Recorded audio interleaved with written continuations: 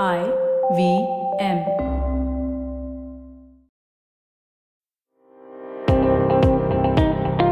Welcome to All Things Policy, a daily podcast supported by Pragati, a flagship media initiative of the Takshashila Institution.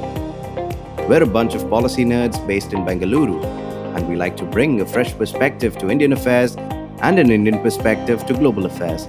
So grab a cup of coffee, sit back, and join us for today's chat. Hello and welcome to All Things Policy. I'm your host, Sri Krishna Upadhyaya, and my guest today on the show is Bharat Reddy, my colleague at Takshashila. Welcome to All Things Policy, Bharat. Thanks, Sri. Great to be here. So today, Bharat and I are going to be talking about Reserve Bank of India's e-mandate restrictions upon card companies and banks. These restrictions essentially came into force from October 1st of 2021. What do these payment restrictions mean? In case any merchant has to process card not present transactions, also called CNP transactions, where essentially using your credit card or a debit card to make an online purchase, or you need to undergo two-factor authentication. So the e-mandate notification requires that recurring payments can be carried out only and only after a registration has been done using OTP for the first instance, and the first transaction has also been completed using a OTP. And later on, from the second transaction onwards, recurring payment can proceed seamlessly by means of auto debit. However, these restrictions have been causing a lot of issues, and especially with international payments. So, Bharat, would you like to talk a little bit about the issues that customers, merchants, businesses are facing due to these payment restrictions imposed by RBI? And maybe begin by talking about why this mandate came into force in the first place. So when you're talking about problems are being faced with international payments, so all of the other problems have kind of been sorted out after a couple of months of this regulation coming into effect. But international payments is something that's still not working seamlessly. So now imagine that you're trying to subscribe to something on an international platform. Say it could be an app, it could be, say, a news portal or a VPN service, something like that. And you need to pay for it using a recurring subscription. And you use your Indian credit card or debit card. And most likely it will be rejected. Now, so this is because of the requirements that RBI has put, that it needs to be compliant with this framework where you need to send a notification to the user 24 hours before. If the payment is larger than 5,000 rupees, then you need to, threshold has been raised to 15,000. But if it is greater than that threshold, then you need an OTP every time you make that recurring transaction. So now a lot of the international merchants are not compliant with these regulations. Now, so one way to get around this is to say, if that service has an app, then you install that app, and but then you're very likely to pay a 30% markup because there's a commission that Google or Apple charge for in-app payments. The other alternative could be to mail these vendors every month, and ask them for a one-time payment link that you can use to complete that transaction. Now, so this is obviously a very big overhead, and most people would not prefer, engage in this kind of a transaction every month. Now, it's been 1.5 years since this has been introduced. Now, during the first few months, even the domestic transactions had a lot of problems.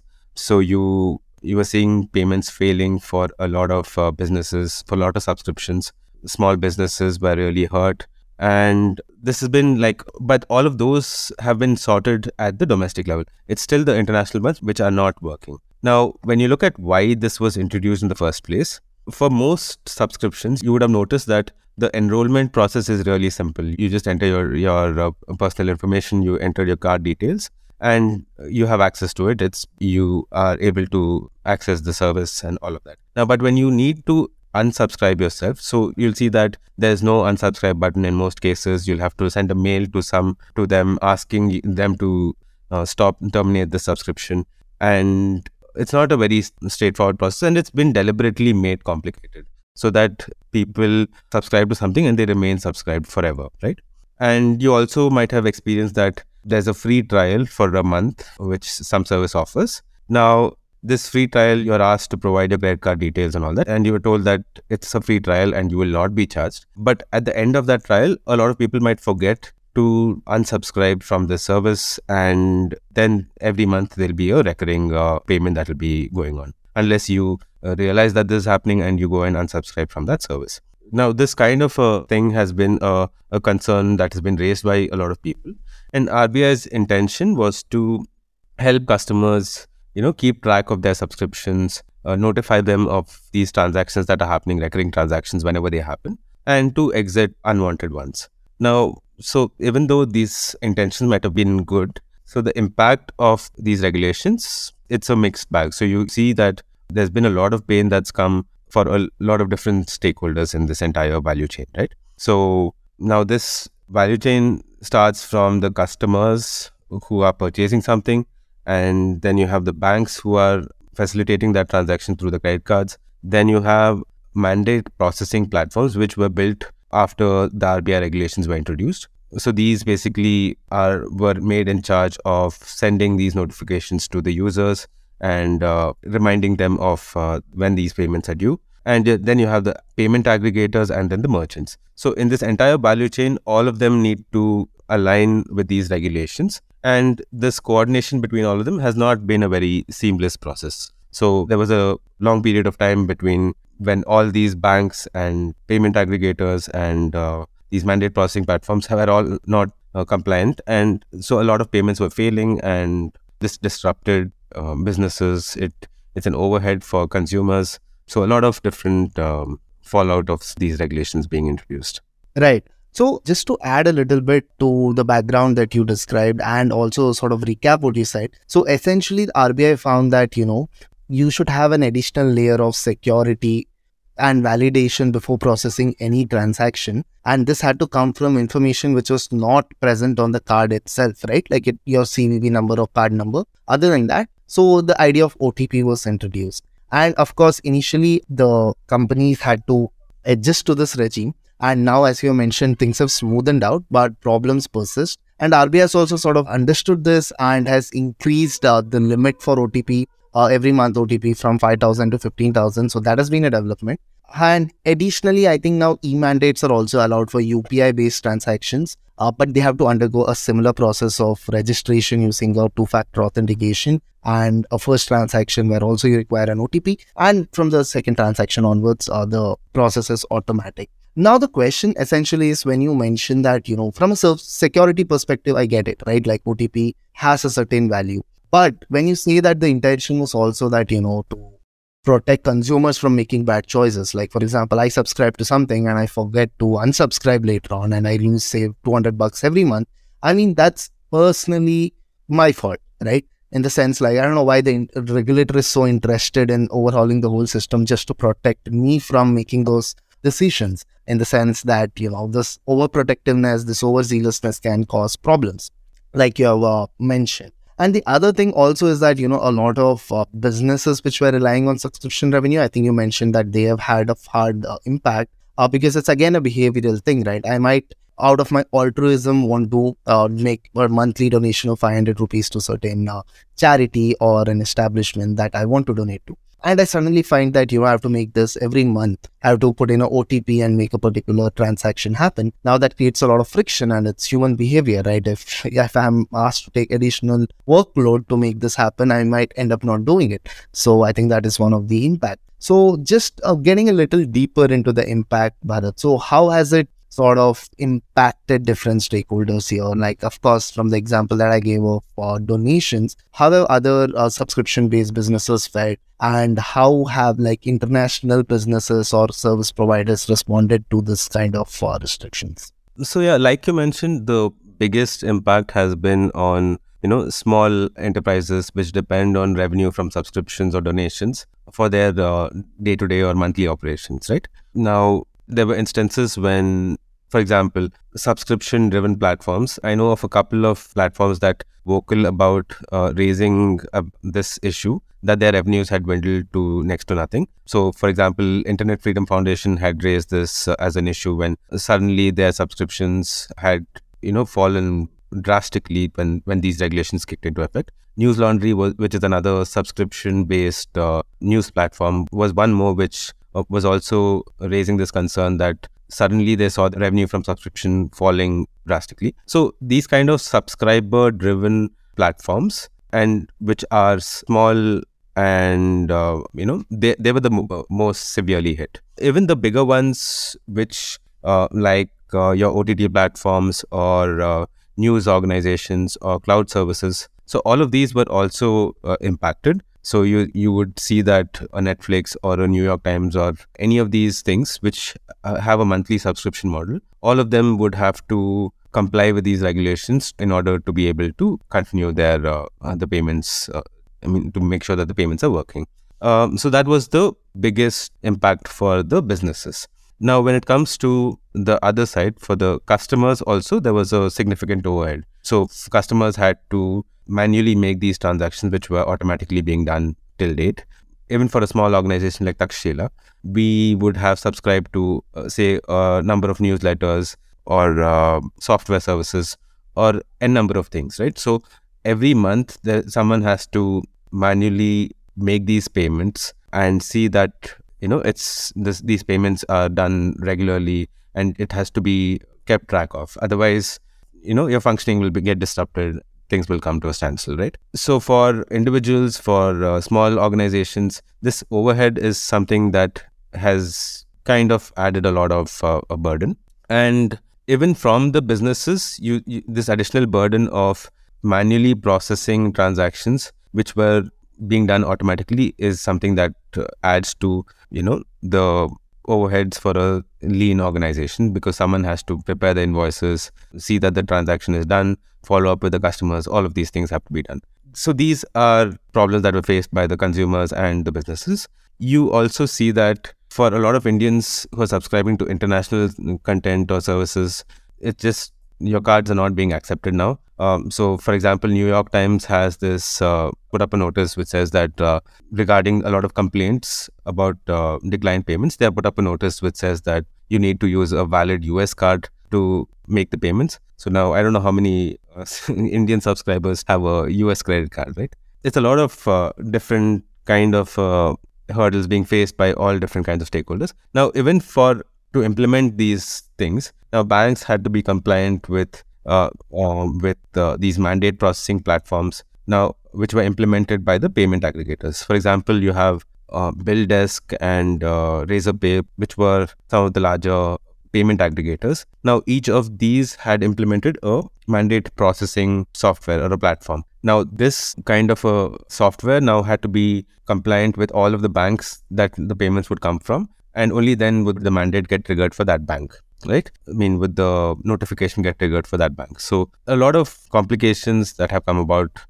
because of having to implement this thing. So, and it's across stakeholders. Like everybody has had some kind of friction which has come about because of this.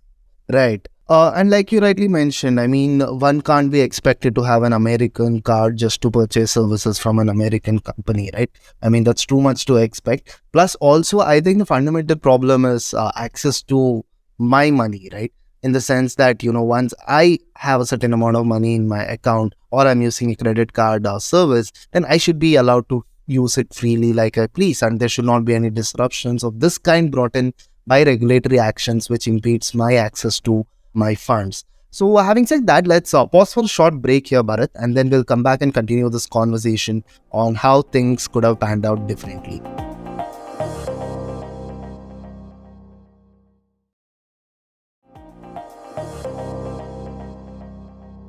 Welcome back to All Things Policy.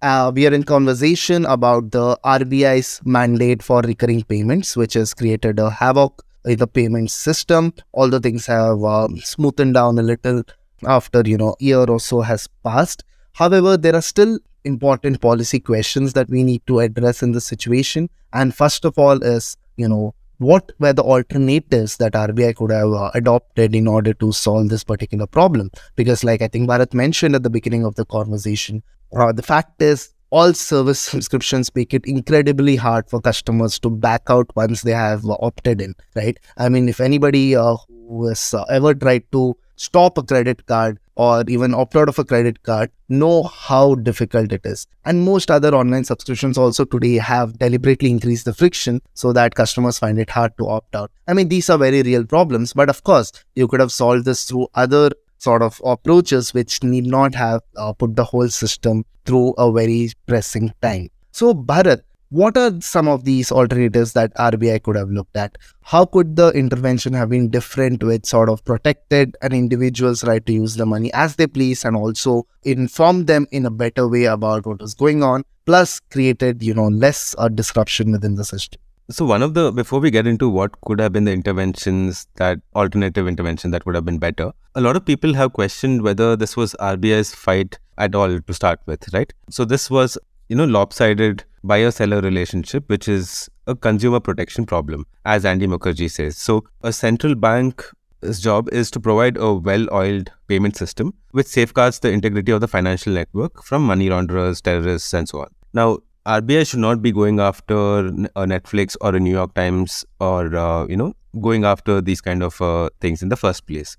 So whether this kind of a consumer protection problem is something that RBI should be tackling at all is one question that's being asked a lot, was being raised at the time this came into effect. Now, if you keep that aside, now when something like this is being discussed, so now there were a few problems like we discussed, right? So, but it was working for most people. Now, when you're going to propose such a drastic change, it's very important that you hold open consultations and invite comments from all the stakeholders. For example, the Telecom Regulatory Authority of India has a lot of these kind of practices in place. So they publish white papers, they invite comments from all the different stakeholders, and they take in these comments and incorporate them into the recommendations that they propose. Now, RBI could have a similar process in place where they do these kind of things, engage with the stakeholders so that they can better understand what could be the consequences of bringing such regulation. And it's really difficult, right, for a central bank what are the different ways in which different users use some kind of service. Now, when different people are subscribing to different kinds of services, they're using it in different ways. One kind of a regulation might not fit everybody. And also, when something drastic like this is introduced, now the costs will be concentrated on a certain individuals or businesses. And for them, it will really be a very significant hit. So one thing is a process thing that they need to hold more open consultations and comments from stakeholders. Another thing would be now that all of this has been implemented to a large extent, but it's very unlikely that the international merchants, who have a very limited Indian customer base, will change their whole infrastructure to comply with the regulations imposed by RBI. Now, for them, the number of Indian customers might be a small subset of their entire customer base. But for the sake of these customers, will they really go and implement this kind of a change in infrastructure? It's very unlikely. So maybe there is something that's some kind of an exemption that needs to be granted so that these kind of transactions can go through, given that we've already put this thing in place and have all of these things, but these kind of international transactions are still failing every time. So maybe there's some exemption that needs to be granted for international payments. So right. These are the few of the recommendations I can think of. Yeah. Just to add on to that, I also felt a couple of things would help. I think some of it is already a part of the system that RBI envisaged, which is, I don't have a problem with an SMS alerting me each time some debit has taken place from my account. I think that's a good enough nudge for customers to keep an eye on the financial transactions which are being carried on their particular accounts, right? That way, customers can keep a check on what money is being flowing out. And of course, you have your credit card statements, your bank statements, which one is expected to take a look, every monthly or whenever one gets time. And the other thing is, I think RBI is planning to do this, or I don't know if this has already been effectuated, is that, on your banking app or your banking portal, one can easily take a look at all the recurring subscriptions which have been registered on your particular account, and you get to control it from there. I think this is something which RBI has already asked banks to work on, or has already asked them to implement. But I think this was a sufficient and a necessary measure, right? So that at one place you can check, oh, okay, these are the 10 different services I've subscribed to, and just the amount that is going to be debited every month. And maybe I get the opportunity to switch on and off these payments from there, instead of having to go to a particular service provider and try to disable the service from there, and keeping a track of all these 10 different websites and apps. Instead, if I had a single bank list on a banking platform, say a mobile app which you use, I think that would make my life way more easier. Right. Yeah, completely agree. I don't know if this is in the process, but yeah, this is something that would really help. This is actually how a lot of the subscriptions on your phone work, say your App Store or Play Store that you have on your phone. So those kind of thing already have this in place. So you'll be able to see all of the subscriptions on your phone. You can enable or disable when these payments happen. And so a consolidated list of subscriptions on your banking portal would really help. Right. So thanks for this conversation, Bharat. If you have any closing comments, please go ahead. Otherwise, we can close for this episode. Nothing. I would just like to see that, I don't have to pay this additional 30% commission to these big platforms. So you see CCI trying to enforce a lot of antitrust regulation against these platforms, saying that they're charging too high commission. And on the other hand, we're being forced into these platforms. We're being forced to pay these kind of commissions. So a good thing would be to see that, these just work and you're not forced to, transact through these platforms. So yeah, that's my. And also RBI is a responsive regulator. I mean, right. It might be slow, but nonetheless, it's still a responsive regulator. And we do hope that it puts an end to this recurring payments nightmare in the near future. Thanks once again, and thanks to our listeners for tuning in. Thanks, everyone.